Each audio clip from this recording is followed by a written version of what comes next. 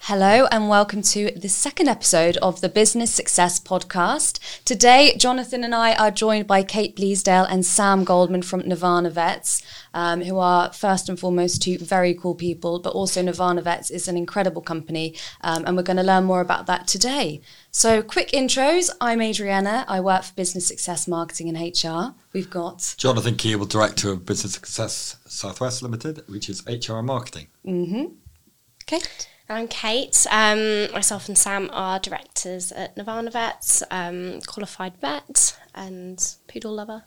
I love it. Anything to add, Sam? Yeah, no, hello, I'm Sam. I'm the other director for Nirvana Vets. Brilliant. Well, thank you very much for being here with us today. It's very exciting. You're our first guests on the podcast. Thanks for having us. Yeah, excited to be here. Thanks for making the trip. Both Jonathan and I, as you know, have our own dogs, so we know how much love there is when it comes to your pets. They are part of your family. And obviously with that comes the inevitable, eventually, of saying goodbye, which is something that none of us want to think about, is it? No. And it's something that we avoid thinking about until the time when it just has to happen. And that's where Nirvana Vets come in. So you guys offer the alternative to taking your dog or your cat into the vet to say goodbye and actually offer the at-home euthanasia service. Yeah. So just tell us a little bit more about Nirvana Vets and kind of what was the catalyst to getting started. Yeah. So, I mean, Nirvana Vets it's our baby, really. We know that when we, thinking of our parents' dogs who were older, we've got Bertie, who's 11 and a half, Hector, who's 12 and a half. And the pair of them they just hate the vets with a passion, absolutely hate it. They turn into quivering messes. Hector pretends that he's not worried, but is very, very worried. Bertie will just flat out lie on the floor, refuse to move anywhere. So you can't, they're just, it's a really, really negative, horrible, bad connotations environment for them. Bad things happen there. They get stabbed with needles. It hurts. They don't like it. It's very, very, very stressful. Yeah. And the last thing that I would ever want for either of those dogs is to spend their final moments in that horrible place. And there's no, the vet practice can be as nice as it can be. I mean, vets care, nurses care, they do everything they can to make their patients comfortable. But at the end of the day, when you are, no one likes going to hospital. No one likes going to the dentist. It doesn't matter how nice your dentist is.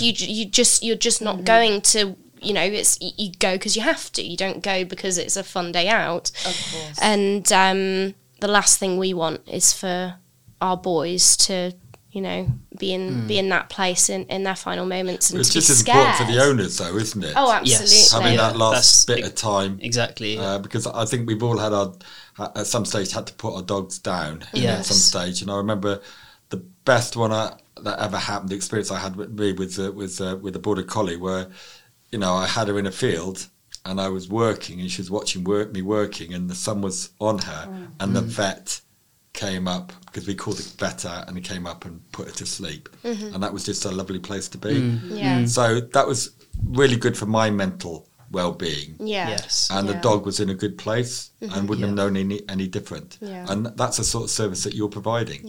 And it helps people, I think, to recover from what is quite a traumatic experience. Just having an environment that is not stressful for the dog. It's just one element that we can control, at least, that will just help make that grieving process a bit easier to go through. I think something that it was she was our first client ever with Nirvana Vets, and her feedback was, and she's actually I think she was a clinical psychologist, but her feedback was that we had removed the trauma from saying goodbye, which meant that the healing process was accelerated because we were, when you go through that, you've got the trauma of it happening, and that can be quite severe if can stay with you forever. The trauma of it can stay forever if it was a particularly traumatic, goodbye, if it was an emergency or something like that.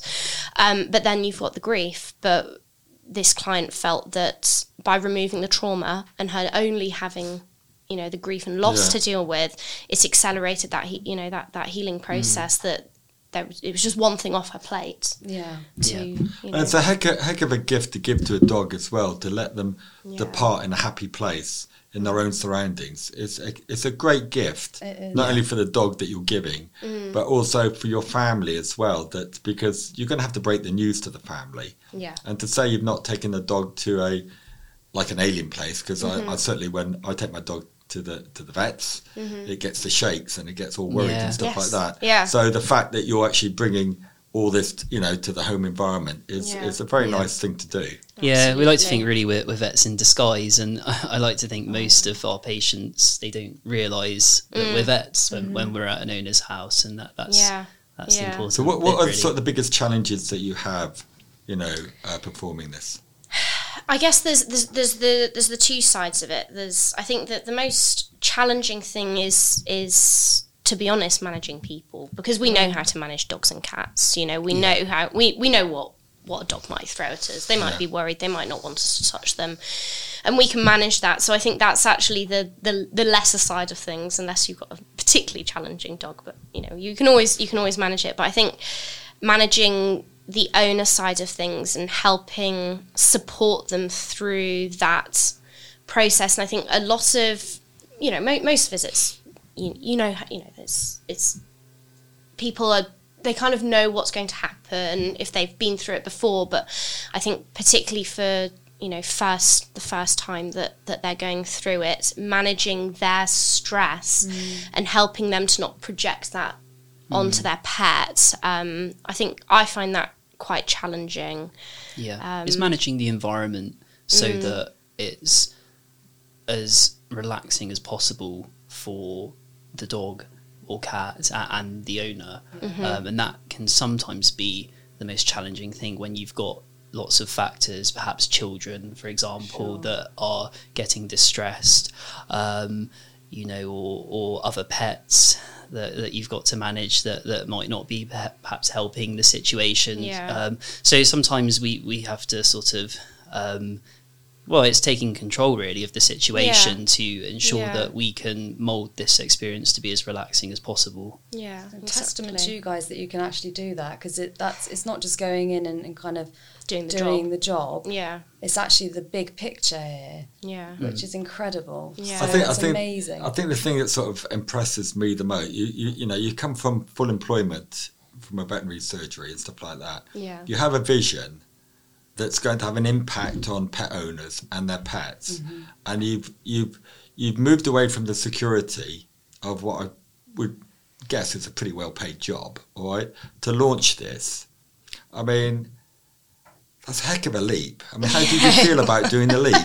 Gosh, it is a big leap. We just tried to not think about it, really. That's one way. Do you know what? I didn't even think about it that way. It was a bit of a leap of faith. That's what we were going to do. But we knew what we wanted to achieve, really, didn't we? And we believed we could do it. And there were moments of doubt, certainly, though. Definitely. Oh yeah. But I think we kind of felt a bit of a responsibility to offering that for people, particularly during COVID. I think, not being able to go into the vets with their dogs was traumatic all round. Was not good for vets. It wasn't good for dogs. It wasn't good for cats, and it wasn't good for owners.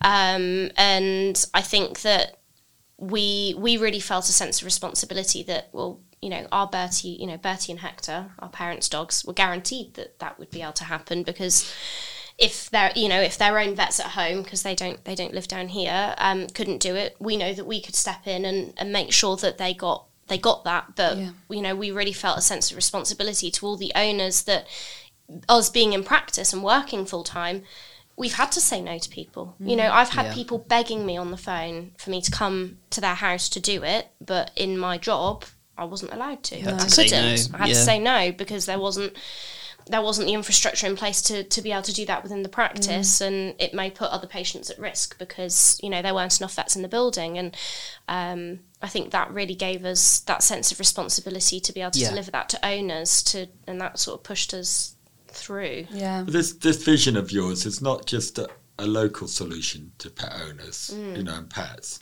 You want to take this wider.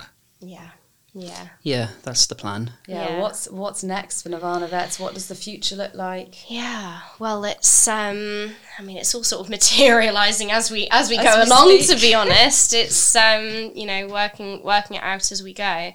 But I think ultimately the plan is that we want to empower other vets to be able to make the leap that we did, but in a bit more of a less scary way. Yeah, exactly. Just giving those building blocks and helping support them through that. Could you just sort of just go through the whole process from, the pet owner picking up the phone?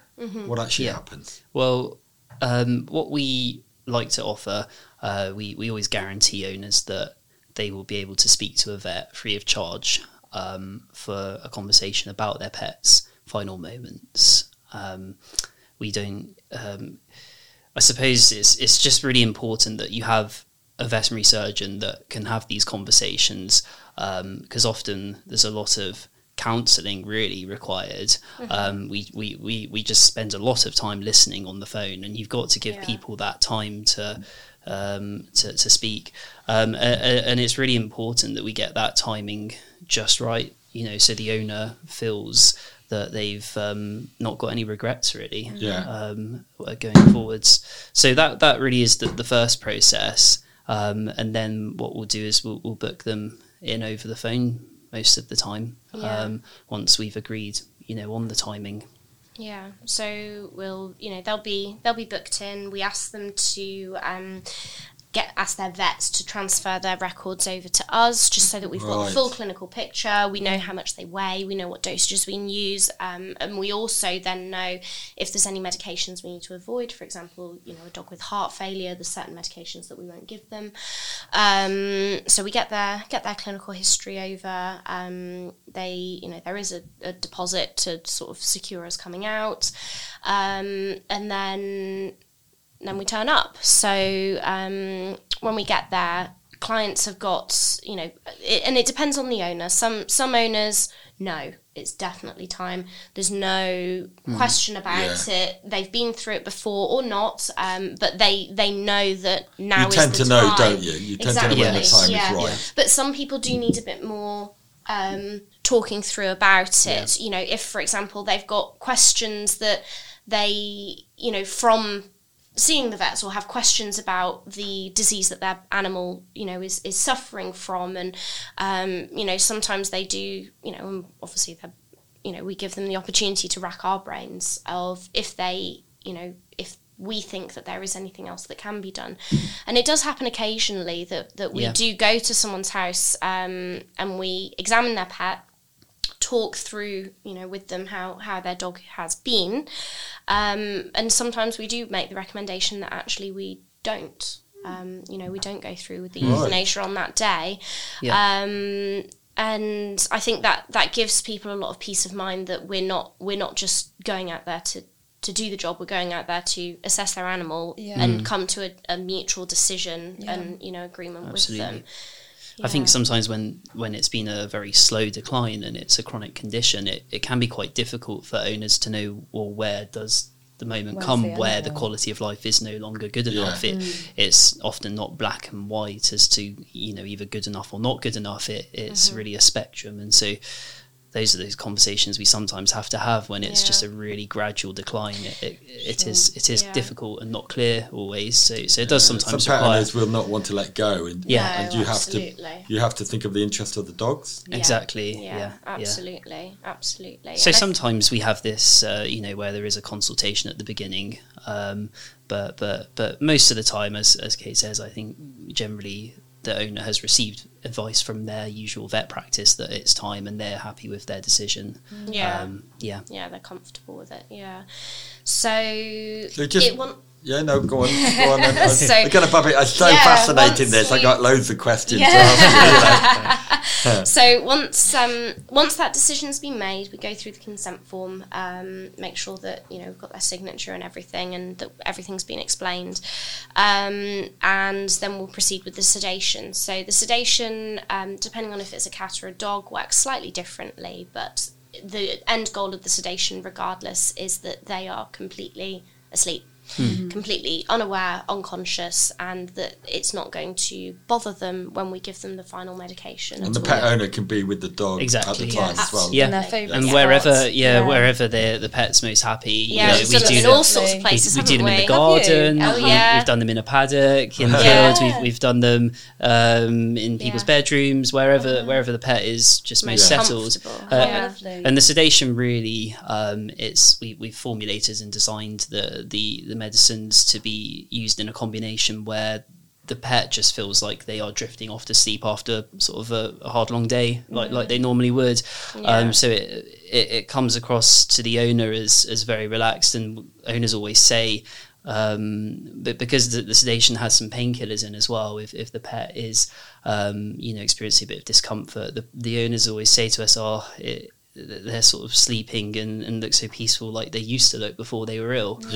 So it's quite therapeutic for the owner, actually, the sedation as well. Memory, it's incredibly special. Yeah. It's such a hard time. I just can't think of a better option for people that can do that. This is when we know you two, isn't it? Yeah, it is. And it's not something I've ever had to deal with, ever. Well, we've both got new dogs, haven't we? Mine's 15 months old. You've always had dogs, haven't you? Yeah, So all my you've life. been through it. But I would have loved to have used your services, you know. Yeah, and you've got lots of resources and help and things available on your website, but also your Facebook page, your Instagram page is also really useful for people to check out and keep up with what you're doing. Absolutely. Yeah. So when the dog's gone, what happens then? What happens then? So we can organise cremation, sort everything out. Oh, nice. There is a weight limit, unfortunately, because when you've got a dog that's the same weight as a human, we just can't deal with it. It's just too much. Yeah. And it's very, very uncommon, but you do come across 70 to 90 kilo dogs, which is just take a little but provided they're under 45 kilos, we'll take them away with us at the end of the visit, in a very discreet sort of stretcher that we use, and arrange the cremation, and then our nurse Abby returns the ashes. Oh, nice! Back to their house. We obviously don't put them in the post or leave them on doorsteps or anything like that. It's a handover. That's real personal touch. Yeah, that's right. Yeah. And we work with a really nice crematorium, sort of in the local area. They've got lovely landscaped gardens. It's much like a human cemetery. Really, it's very sort of peaceful and serene there. And so the two main options really for the cremation is whether the owner wants the ashes returned to them, which would be an individual cremation, or if they don't, because obviously it's a very individual decision, and so for some people receiving the ashes back might actually sort of be unhelpful. So then they have a nice solution in that situation where they scatter the ashes in the landscape gardens of the pet cemetery, and then owners can go and visit that site if they would like to. So it's a nice setup there. And of course you've got the option to actually do it all yourself, I suppose, or if you want to bury it in a garden or something or stuff like that. Yeah, absolutely. Okay.